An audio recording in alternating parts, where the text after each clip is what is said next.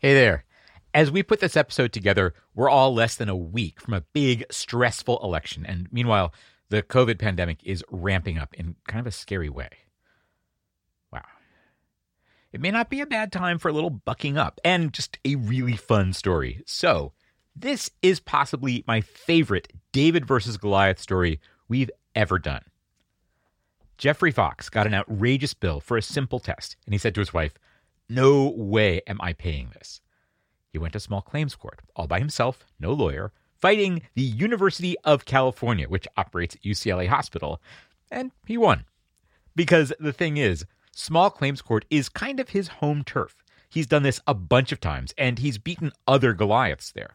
You know, I sued Microsoft. I mean, a lot of them related to my business, and I won every single one of them. And not just Goliaths. I sued a computer company for $65. And I told him, I said, you're going to end up paying me $150 once the court costs are added. Now, I didn't take a day to drive down to court for $65. I happened to actually have other cases there. And for any given case, he says the actual money at stake isn't the main thing. He's thinking long term. The point is getting better at standing up for himself. I did it just for the experience, again and again, suing companies, seeing how they react, so that if the bigger cases come, I've got that much more experience. Because every time you go into that court, you watch the other cases, you hear the judge say different things. You could say it's like how some people do Ironman triathlons or all their own home repairs, whatever. Like there's an appetite to rise to a challenge, keep learning, get a little stronger, more self-sufficient all the time. Some people bake super elaborate pastries. Jeffrey Fox defends his rights in small claims court. But it's not just a hobby. For one thing, there's usually real money at stake, and he wins. And for another, he says he doesn't do this only for himself. And I like to do it so that I have a foundation on which to be able to encourage others to learn how to do it and do the same thing. Oh, yes, please. This is An Arm and a Leg, a show about the cost of healthcare. My name is Dan Weissman. I'm a reporter, and I like a challenge, so my job is to take one of the most enraging, terrifying, depressing aspects of American life, and 2020 is still keeping the competition for the top spots pretty fierce, but what the heck, I'm still claiming it, and produce a show that is entertaining, empowering, and useful. And I'm definitely leaning into the useful part these days. This show is a school for financial self-defense, and today we are going to learn some moves from Jeffrey Fox. It's worth asking, what's the recipe for a guy like this? Well, if you look at his actual career, you get a big clue. You'll see a super independent streak and the confidence to take on things most people wouldn't do. His first job out of college, he played poker for a living. One day I just kind of sat at the table, and here's my 21-year-old ego, and I thought, am I really willing to think that I can't outsmart all these people? He knew he was good at math, but it wasn't all ego. He worked at it, studied the odds, studied the psychology, and he tested it out. And it worked, which was a big rush at first. When you're 21, your friends are like, oh, that's so cool, because they're getting jobs, right? And they're starting to work, and they're the lowest rung of there. And I'm just like, yeah, I'm a poker player. And they're like, that's so cool. You can do whatever you want. But, you know, by the time you're 24, they're like, so, you're just going to play poker your whole life? And how do you have a good answer for that? Especially because day to day, he did not really feel like he was living the dream. It's not a healthy lifestyle. You're up at all hours of the night. And it's not the steadiest income, even for the best players. I mean, there's luck involved. Otherwise, the bad players wouldn't ever find it satisfying. If they never had a winning session once in a while, they'd stop showing up. One day, a friend asked him if he wanted to learn to build a computer just for fun. He was like, sure. Next thing he knew, he was doing little computer jobs for people and liking it. It was amazing to go to somebody's house and do a little work for him. And I earned, like $45. But it was nice that he just gave it to me and I wasn't at risk of losing $45, you know? I couldn't go to someone's house and replace a CD drive and it was like, boom, you lost $100. That was more than 20 years ago.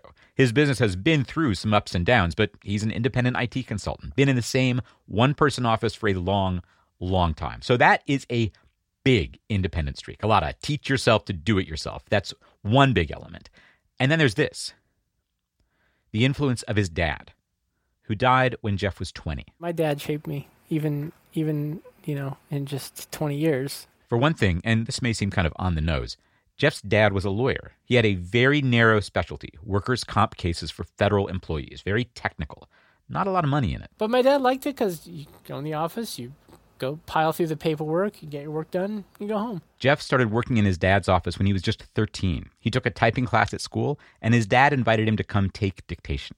And over time, Jeff ended up doing much more than just typing. I remember shortly before he died, he even just was sitting there looking at a stack of papers. Jeff, you could probably handle these for me at this point. So Jeff was pretty familiar with the law as a process, full of technical details from a young age. He followed his dad down another path, too. Jeff's dad was drafted into the Korean War, then spent 20 years in the military before starting his law practice. And after 9/11, Jeff did something that not every college-educated kid in L.A. thought to do. He enlisted. I just saw the news reports of Americans that were parachuting into Afghanistan. I was like, you know what? I'm 30, almost 30, and I'm perfectly fit, so I should be with them. So that was pretty easy for the recruiter when I walked in. He stayed for 12 years, did 3 tours in Iraq and Afghanistan, met his wife in Baghdad. She was a soldier, too. So yeah, if you were going to cast somebody to be the type to make a personal practice of using small claims court to take on giants like Microsoft or UCLA, and who might hope he can serve as an example to other people, Jeff is the person. Super familiar, super comfortable with the law as a process, jumping through hoops, filing papers in the right place at the right time, all that stuff. A confident, independent streak, sure, I can play poker for a living, and a strong commitment to principle. I'm going to go enlist after 9/11 because I think it's the right thing to do. And I'm going to fight this bill, and I'm going to win. And maybe I can teach other folks to stand up for their rights too. This is the teacher we've been waiting for. And here's his first lesson. The other side, no matter how big they are and no matter what they say to you, they don't actually get to make the rules, not the legal rules. One thing they always do is they always try to make it seem like their policies apply to you. They're like, well, no, our policy is blah, blah, blah. I'm like, I don't care. That doesn't, contract law, the concepts of contract law and what I actually owe you, what a court would say I owe you is what applies. I don't care. I remember saying, okay, well, my policy is you pay me $100 every time you say something stupid. So does that apply to you? If it does, you owe me about $400 already. You want to keep going? He says sometimes the person on the other side listens. Other times, he says, well, this is how we ended up in court with UCLA Hospital. When I talk to UCLA, I can't tell you how many times they would go, well, let me explain how this works. Your insurance company allows us. I'm like, listen. I understand how this works. Stop misdirecting. You build too much. And how he got from that conversation to satisfaction? We've got the details, which are hilarious, and the lessons right after this.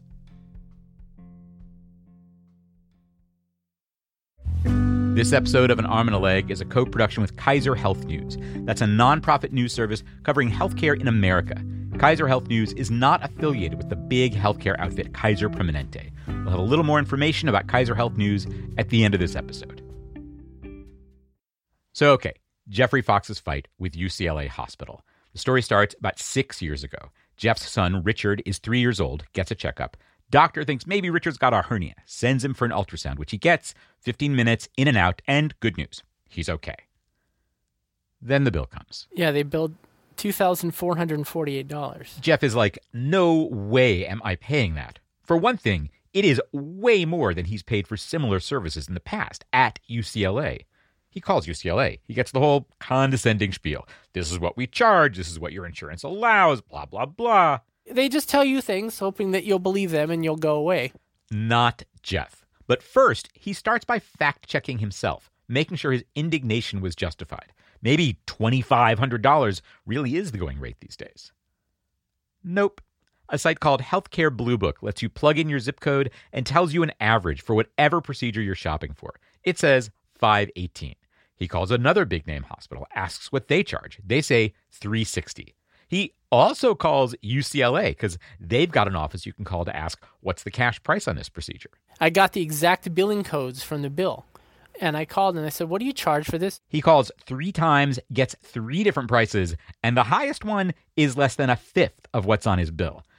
So that's one. And then he thinks about his argument. Hey, charge what you want, but tell me if your prices are super high so I can decide. Otherwise, I should expect to pay the going rate. When he calls, he argues his point, but he also listens. He takes notes on their arguments. The strongest one, if they just wrote off the amount they were billing him, it would violate their contract with his insurance company. He calls his insurance company to check. I said, is that right? And they said, yeah, but of course they can just resubmit for a lower amount. Jeff writes everything up in a letter. He tells them what he wants. Stop bugging him for this money and why. And it's strongly worded, formal, clear, legalistic. The word reasonable shows up a lot in phrases like any reasonable person and reasonable and customary. A month later, he gets a reply. Politely worded, it says, forget about it, pay up. Also, they keep sending bills, which now say, pay up or else we send you to collections and mess up your credit. Okay, it's on. And there's two things he's worried about. First, what's the actual legal theory here? Like, intuitively, it seems outrageous that the other side can just arbitrarily set a price without telling you first. But do courts actually recognize that? And I kind of love it that he went this far without actually knowing. So he Googles and he finds a blog post by a law professor, Christopher Robertson, discussing open price contracts. And I talked with Chris last year for an episode of this show, and I just love the way he boils this issue down. Of course, you don't have to pay a number that the other side just invented. This is shooting fish in a barrel from a contract law perspective. Yeah, that's great. But Jeff's got another problem, a practical one. They are threatening to send him to collections, mess up his credit. And if he heads that off by paying the bill, doesn't that end things right there? Because legally, he finds out there's something called the voluntary payment doctrine. You paid when you didn't have to? That's your problem. Jeff needs to show that he paid under protest, under duress. So here's one of my favorite parts. He goes to the billing office in person, asks to see the manager. He knew who I was by then, and he takes me into this little private room where there's a desk, and I give him the credit card. But I could see the relief in his body language because he was sick of my calls and everything, and it's just like, oh, good, we won again. This guy's just going to pay that $1,700. And I said, we're done? He said, yeah. I said, I don't owe you anything. He goes, nope, zero balance. Okay, here, I'd like you to sign this. Jeff hands the guy a letter demanding a refund and threatening to sue. And he holds it, and he reads it, and his face turns red, and he just slams it down on the table, and he walks out and slams the door. Mission accomplished. Jeff has created a paper trail. Yes, he paid, but he immediately demanded a refund. He's not paying voluntarily. Now he's ready to sue. Here's where Jeff's experience with court comes in. Some lessons for us all. All the little technical, procedural stuff that trips people up. Like, you're suing somebody or a company? Even in small claims court, you've got to serve them. Give them official notice that they're a defendant. I sat there in small claims court. Every time I go to the hearing, there's somebody, they walk up and they're like, hey, the defendant's not here. And the judge is like, did you serve them? And the plaintiff goes, did I what? Like, oh, you have to serve them. I say, oh, I thought you guys tell them I filed the case. No. Which means you have to know who to serve and at what address. In this case, Jeff says he found an address on Wilshire Boulevard where he's supposed to serve UCLA. It's not hard. It's not beyond the ability for anyone to do, because you look them up in the Secretary of State's records and they're supposed to list their agent for service of process. Okay, are you taking notes? I mean, Google this stuff for your own state. How do I serve the other party in small claims court? Or how does small claims court work in, I just looked up Illinois and Ohio, and I found guides to small claims court from Illinois Legal Aid and from the Ohio State Supreme Court. You get the idea. In some states, you may need to pay someone like the sheriff's office to serve the other side. And there's probably going to be court fees, too. You can ask the court to make the other side pay you back for all of that, but it's money up front. You're also going to need to write out your arguments. Jeff submitted a 2-page statement, including a list of exhibits, evidence that he attached. The bills, the letters, the printouts from the Healthcare Blue Book, bunch of stuff. He's posted it to the web. We'll have a link. More tips from Jeff. Don't remind them, I'll see you in court. You just file the case, serve it. If they lose track of it, that's their problem. Then you can win a default judgment. They didn't even show up to mount a defense. And also, even if they don't show up, it's not an automatic default. The judge will still make you explain. So come to court prepared. I just always imagine that the judge looks at my case and his first inclination is, what nonsense is this? And he decides to attack me. So I always want to have very calm and reasoned answers to any objections, even if they're kind of ridiculous. For this case, Jeff typed up 4 pages of well-organized notes for himself. And I had it in big type so I could have it on the table and even flip through it. He says the judge did grill him a bit and then said, yep, I'm awarding you this judgment. But that wasn't the end. Jeff still had to collect. And, big surprise, they weren't eager to pay. He says they ignored him. But he's Jeffrey Fox, and he knows he's got another option. He writes them another letter.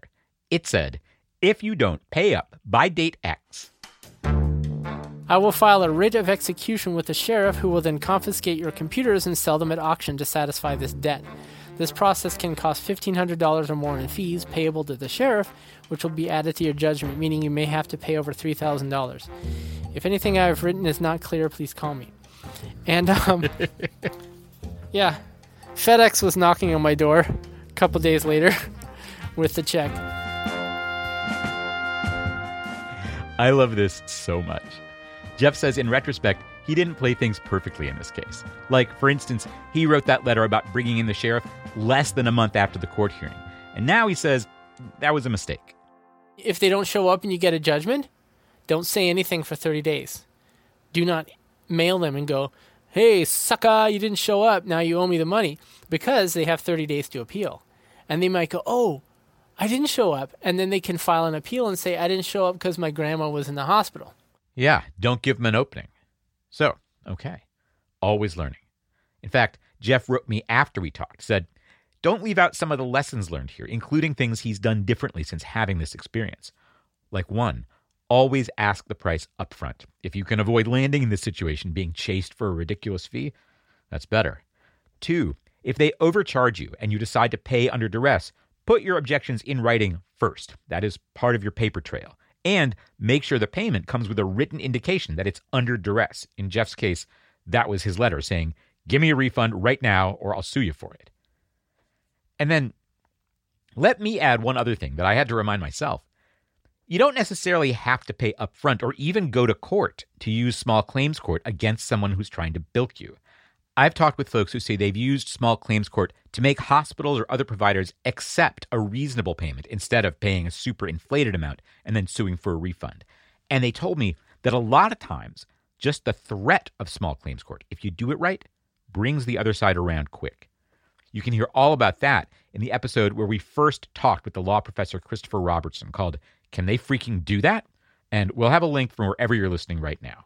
It is great. And it sounds easier than what Jeffrey Fox did here. But I think this story of the little guy fighting back, beating Goliath in court, and especially making sure he gets paid back by threatening to have the sheriff come and grab the hospital's computers. I mean, I love that. And I want other people to take heart from it and maybe take action. It might be a little bit fantastic to think that we're all going to rise up and file this flurry of small claims cases and all these evil companies will reform their practices and then the credits roll. Yes, that is the movie I want us to be making right here. But yeah, probably not going to happen all at once. Still. For what it's worth, I just think it's the right thing to do. Don't let yourself get pushed around and take it all the way to the end. Amen. Next time on An Arm and a Leg, I've been saying for a while, this show is a school for financial self-defense. So I thought it would be a great idea to talk with an actual self-defense instructor. One of these trainers who teaches people, often women, how to defend themselves. So if they're ever in a bad spot, they know how to respond. And physical confrontation skills like the kicks and the strikes, this is just one set of skills they teach. And to be clear, nobody's telling you to knee a bill collector in the nuts. But the underlying idea of these trainings seems like something we can all use. That you should get practiced in a repertoire of options and in deciding what strategy makes the most sense for a given situation in a given moment, keeping in mind the whole time that you are worth protecting and that you can do it. I mean, that seems really, really applicable. So, our School for Financial Self-Defense brings in an actual self-defense teacher. That's next time on An Arm and a Leg. And before I go, I got a note this week from a listener who was like, hey, I'd like to support your show with a one-time donation instead of a monthly pledge on Patreon. Can I do that? And the answer is, yup, and it just got a whole lot easier. If you go to armandalegshow.com/support, there's a simple form right there. You can use a credit card or PayPal, anything you like. It's super secure, super easy. And this is kind of exciting. Any donation you make in November or December is doubled. A campaign called Newsmatch is matching individual donations to hundreds of news outlets, including this one. Times are tough right now, and giving money away is not a reality for a lot of folks. Absolutely. But if you've been thinking you'd like to help this show out a bit, this is an amazing time to do it, because in November and December, you're literally giving us twice as much. That's armandalegshow.com/support. Yes, we will still shout you out at the end of the show, unless you tell us not to. Either way, I'll catch you in 2 weeks. Till then, take care of yourself.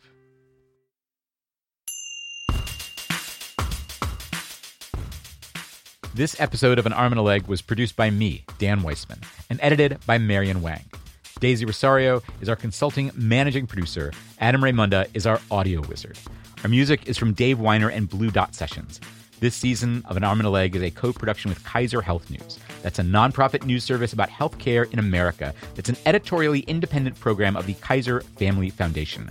Kaiser Health News is not affiliated with Kaiser Permanente, the big healthcare outfit. They share an ancestor, this guy Henry J. Kaiser. He had his hands in a lot of different stuff. He smelted aluminum and poured concrete and built ships. He died more than 50 years ago, and then he left half his money to the foundation that later created Kaiser Health News. You can learn more about him and Kaiser Health News at armandalegshow.com/Kaiser. Diane Weber is national editor for broadcast, and Tanya English is senior editor for broadcast innovation at Kaiser Health News. They are editorial liaisons to this show. Thanks to Public Narrative, a Chicago-based group that helps journalists and nonprofits tell better stories, for serving as our fiscal sponsor, allowing us to accept tax-exempt donations. You can learn more about Public Narrative at www.publicnarrative.org. Finally, Kaiser Health News has a new podcast of its own, which sounds pretty good. You'll hear some quick details from them in just a sec. But first, thank you to some of our new supporters on Patreon and now at armandalegshow.com/support. Thanks this time to Jeannie Marcoux and Jerry. Thank you. I'm Sarah Jane Tribble. Kaiser Health News and St. Louis Public Radio are launching a new podcast called Where It Hurts. It's about the painful cracks in the American health system that leave people without the care they need. In rural America, hospitals that have been around for lifetimes are packing up and leaving. Season 1 is about what happens after a hospital closes. Join me for our new podcast, Where It Hurts. Subscribe now